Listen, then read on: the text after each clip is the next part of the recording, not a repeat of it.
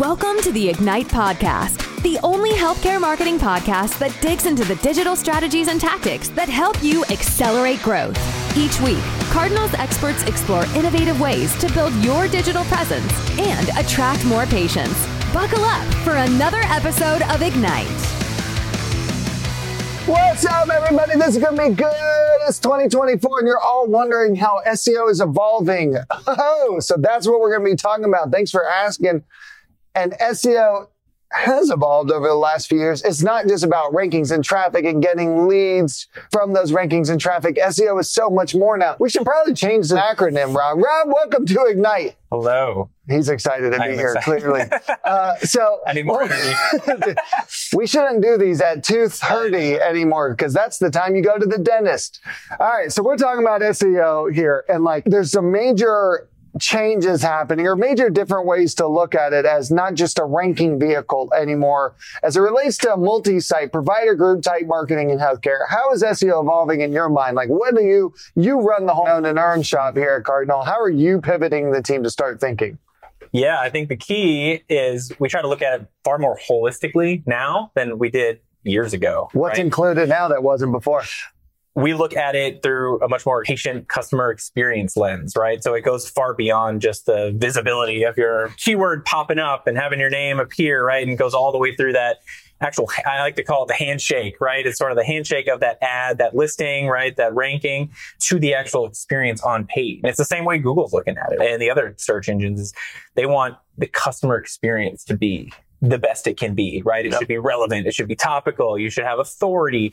And it should help you take that patient to where they want to go, right? They came with an intent. They searched something very specific in that box. So it's not just about showing up at the top of the box with keyword stuffing and, just content out the wazoo, right? It's getting them to that answer. And the algorithms have come a long way to reward that. Right? So it actually is not just about doing what's right by the customer, but it actually now what does right by the customer is more likely to also do right by Google. Yeah, it's easier. It's harder to beat the robots now. ChatGPT created a whole bunch of sameness in the content, right? And so ranking really got difficult as it should because everybody's saying the same thing. So how are we producing better, more unique content? Do we get MDs or NPs involved so that the content has a better chance of ranking and helping the patient convert? A big difference. So what we've seen a lot of when we meet a client to where we take a client hinges on a strategy. I think there are so many organizations out there who are like, we need great content. We need to create something compelling, something unique,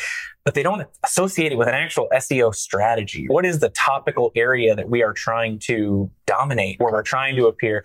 What's the intersection of demand and opportunity? So what they're good at, what they can rank for, right? What their company does well, and what people are actually searching. You see misfires on that all the time. People will say, we dominate this keyword. And it's like, yeah, well, it only gets searched twice a month, right? So who cares? And I think once you're able to do that, then you're really able to create content that goes beyond just cranking it out in AI. And how do you get people involved that are within the organization to create better content than the competitor down the street and still rank for podiatrist near me? Yeah, it comes down to a little bit of motivation. I think there's a human element of it. We work with, for example, doctors all the time, right? And they'll say, I want to write it this way. This is the way it is. This is how it should sound. And usually what we'll push back on them is, that's great. We could do it your way and 5 people will read it. Or if you'd let us help you, we can give you some guidelines. We can, give you some keywords, give you a little bit of strategic focus, maybe even some structure and, some H1, H2, some technical stuff to lean in on. And I can get you generally, 90% of the same message to 500 people instead of the 2 people who might have read it in an unoptimized state. So that usually helps them say, okay, you know what? I will listen, right? Let me actually hear what you have to say. It's not all mumbo jumbo, because at the end of the day, what is it? Generally a doctor provider, right?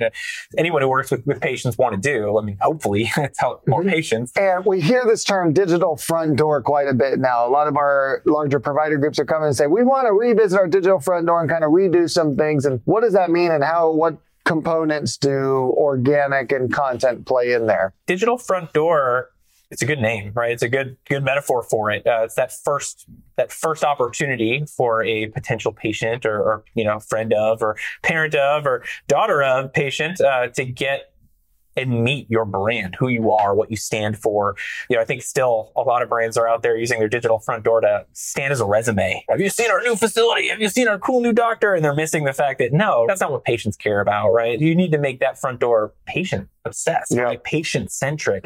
And you need to build it in a way to enable them to have success, right? So what does success look like? Well, it depends, right? It might be finding a provider. It might be deciding you do need, some behavioral therapy. And I think creating a site that is structured in a way that has a strategy to help those patients get there. So creative that resonates, keywords that, focused on helping them find it and get from intent to completion, but really also gather that data. That front door doesn't have to be, it's not the only door in.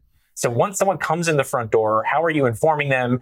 How are you giving them the information they need to almost self-identify? So when they come back, they might Google search a much more specific set of keywords and come in through a side door.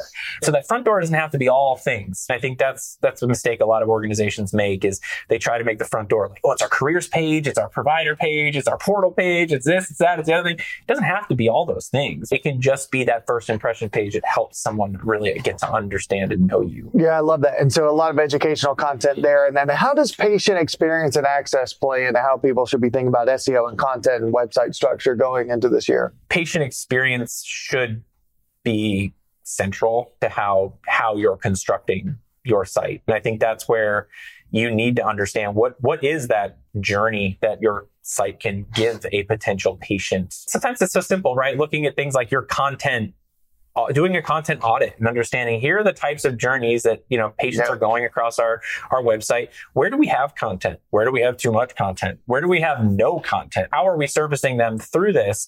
Are there gaps? Are there opportunities? Where are we really good? Maybe you see some companies who are really, really strong at informational. They own certain topical keywords. Like I'll tell you the pollen count and, the area, but they don't have anything that connects you to an allergy approach or care. And everyone's kind of got different challenges, right? Yep. Exactly. Other clients are going to be the opposite. And they'll have all this stuff focused on like find a location, but they never actually sold themselves. So all they're doing is capturing people who are already in agreement. Yeah, they need a podiatrist or something, right? And they're not actually helping connect them to their care network or their approach to care. They're not educating them at all. They're just basically hoping they got a referral and then making their site a conversion rate optimization machine. Mm-hmm. But then they're losing the actual machine. I mean, it's an asset, right? That they're not taking advantage of. Their site's not hunting. And so your team, when you're looking at a client site and experience, you're saying, not only do we need to put keywords in the right places, but we have to convert a patient when they come. So making sure the right call to actions, but the right ability to book appointments. Are we also looking at the UX of websites? How much of that plays in, or do we just focus drive leads, drive through rankings? Yeah, we certainly look at the user experience. Usually the first problem to tackle is, are we getting visibility? Are we getting traffic? And the second piece is, now that we have it on the site, is it doing what we hope? Is it driving to an increased conversion, right? I mean, once you hit a certain threshold of traffic, a couple percentage points in conversion rate or, improved UI UX can make a much bigger difference in patients, in how many patients you care for, than trying to drive, the net of traffic. You got to match the intent. That's the first piece, right? When someone clicks, they come to a site, you got to make sure you're taking care of that intent, and you want to make it familiar. You want to make it natural. Everyone kind of knows what the internet looks and feels like now. People can go to a site, and even if you're not UI UX expert, you can kind of tell right away, like, this is I understand this well. I can navigate this well. There's a lot of ways to lose someone on a website. Mm-hmm. So it takes care. So it all starts with an audit to evaluate what kinds of content that you have, whether it's educational or it's bottom of the funnel conversion, and then make sure the educational leads them to the next step, make sure the conversion type stuff actually can convert. And you guys look at the layouts of websites, evaluate whether the UX is productive, whether it's going to work or not. What are some of the favorite tools our team loves using? Is it the tried and true? It's a lot of the tried and true. I mean, you're going to have all your first party data. It's a key place to start. Your search console, your analytics platform, hopefully a compliant one. You have the screaming frogs, the Ahrefs, the SEM rushes of the world, which give you additional information and keyword, good competitor information there. Yeah. But again, I think that there's only so much that, the Googles of the world provide in SEO. So it's not so much getting the raw information. It's how you're looking at it, how granular you're getting, how specific you're getting, and what insights are you driving from that data. Okay. And what we've seen a lot of over the last year is that through COVID, it was really exciting. Just run more media because patients were plentiful, interest rates were low. So investment and money was also plentiful. And then things have started to change over the last year. And now we're more cost conscious, and SEO's back in vogue. How have you found found that SEO plays really well into a company's paid media campaigns or effectiveness? It's night and day between companies that have shown a long-term commitment to SEO and companies that have not. So we work with certain organizations that come in and they dominate certain keywords by such a broad margin that they're actually selling leads to other competitors in different regions because they can't service all the volume they're getting in through certain keywords. And what it can do is create a very, very scalable, from sort of a cost per acquisition, scalable approach, right? Where you only have to invest, a kind of consistent heartbeat of investment month over month, and you can kind of grow it over time. So even with the same investment, you could go from getting 100 new patients and then again, keeping your investment flat, right? After a few good quarters, even a couple good years of SEO, suddenly you're still paying that same rate, but you're acquiring, thousands of new patients with the same investment, right? And that's not possible in other channels. Like there's diminished returns, and there's sure that you can do paid media amazing, but there's still always going to be a diminished return. There's always going to be, a cap there. And you see a lot of companies who come in, they're PE backed, right? They're like, man, we got to hit this number tomorrow. And they kick the SEO can down the road. Right? And put all the money towards paid. And then the next quarter, now, they're asking for 10% more, right? Kick the can down the road. Oh, there's still room. Keep dumping in paid search, right? And then suddenly, oh no, we're there. Now the incremental cost of this next paid lead is painful. It's $1,000, $2,000 where it was $400, $200. We love SEO now. Let's do SEO. Yeah, let's do SEO. When can it make an impact? Probably a year and a half ago, right? Yeah. That's probably when it could have made an impact. Yeah. And so it helps blend and make for an acceptable cost to acquire a patient, and shouldn't be neglected because it's really, if you think about paid media, all of the clicks on a Google SERP is only 15%. That means 85% don't go through PPC. They go through other channels, and they'll click on the organic listings or maps. So just doing paid media alone really doesn't work. And too many of our type of client kind of shuns away from SEO.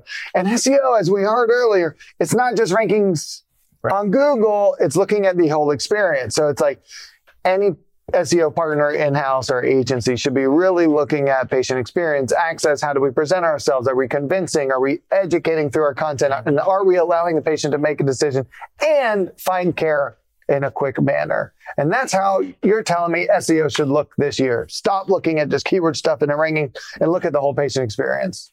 Yeah, make it a competitive advantage. It's not just there to capture your brand search. Take a look. Do one quick thing, right? Pull up SEMrush, pull up a ScreenBroad, pull up one of those tools. Look at the keywords you rank for today. And if it's 80, 90+% brand keywords or just provider names, SEO is not hunting for you. It's just a net. Yeah. It's just a capture tool, and it's not growing your business. Do you see Google search demand continuing to increase? Has it flattened out, or less people are using Google? Even SEO clicks are down across the board. What have we seen?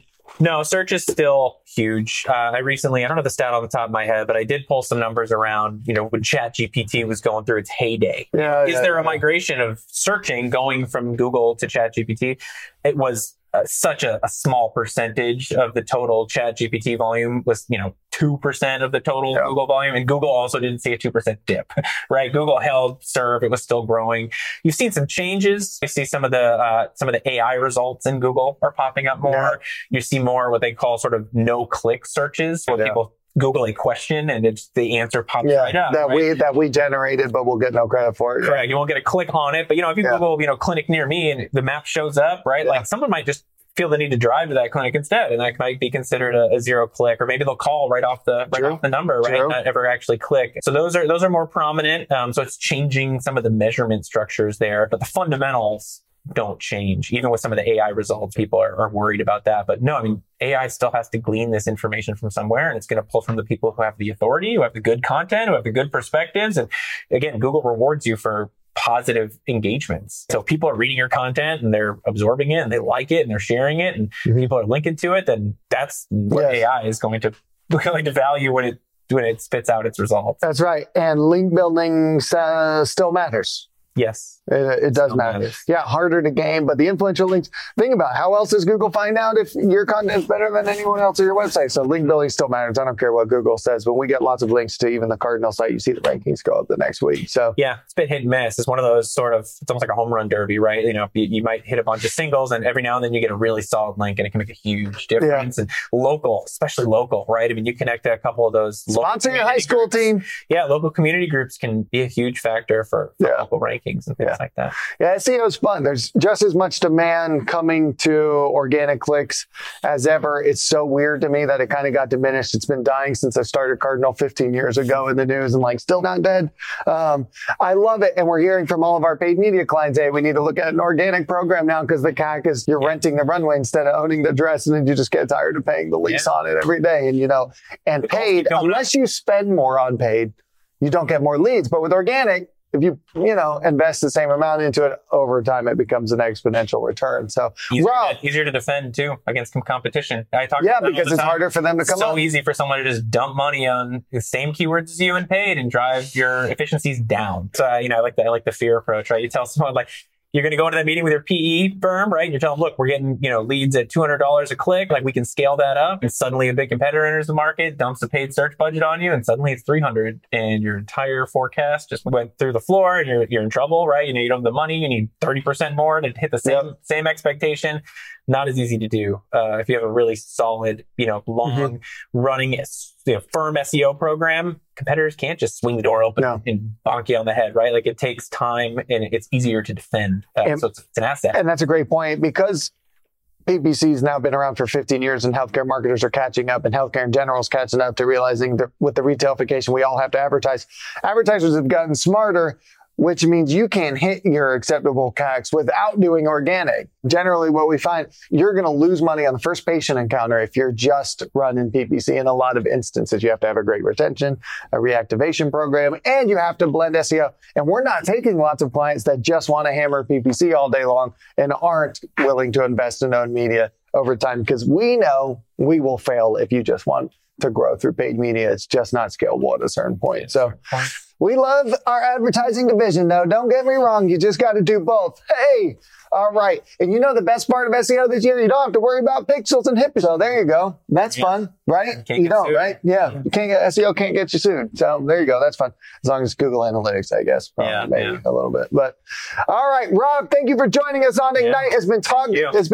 We should title this The Business of SEO in 2024. The Business of SEO. That's what we talked about today, why it matters, and how to change it, not just from rankings into something that actually educates patients and converts them to coming into your locations. Thanks for listening to this last crazy 12 minutes. Adios. Thanks for listening to this episode of Ignite. Interested in keeping up with the latest trends in healthcare marketing? Subscribe to our podcast and leave a rating and review. For more healthcare marketing tips, visit our blog at cardinaldigitalmarketing.com.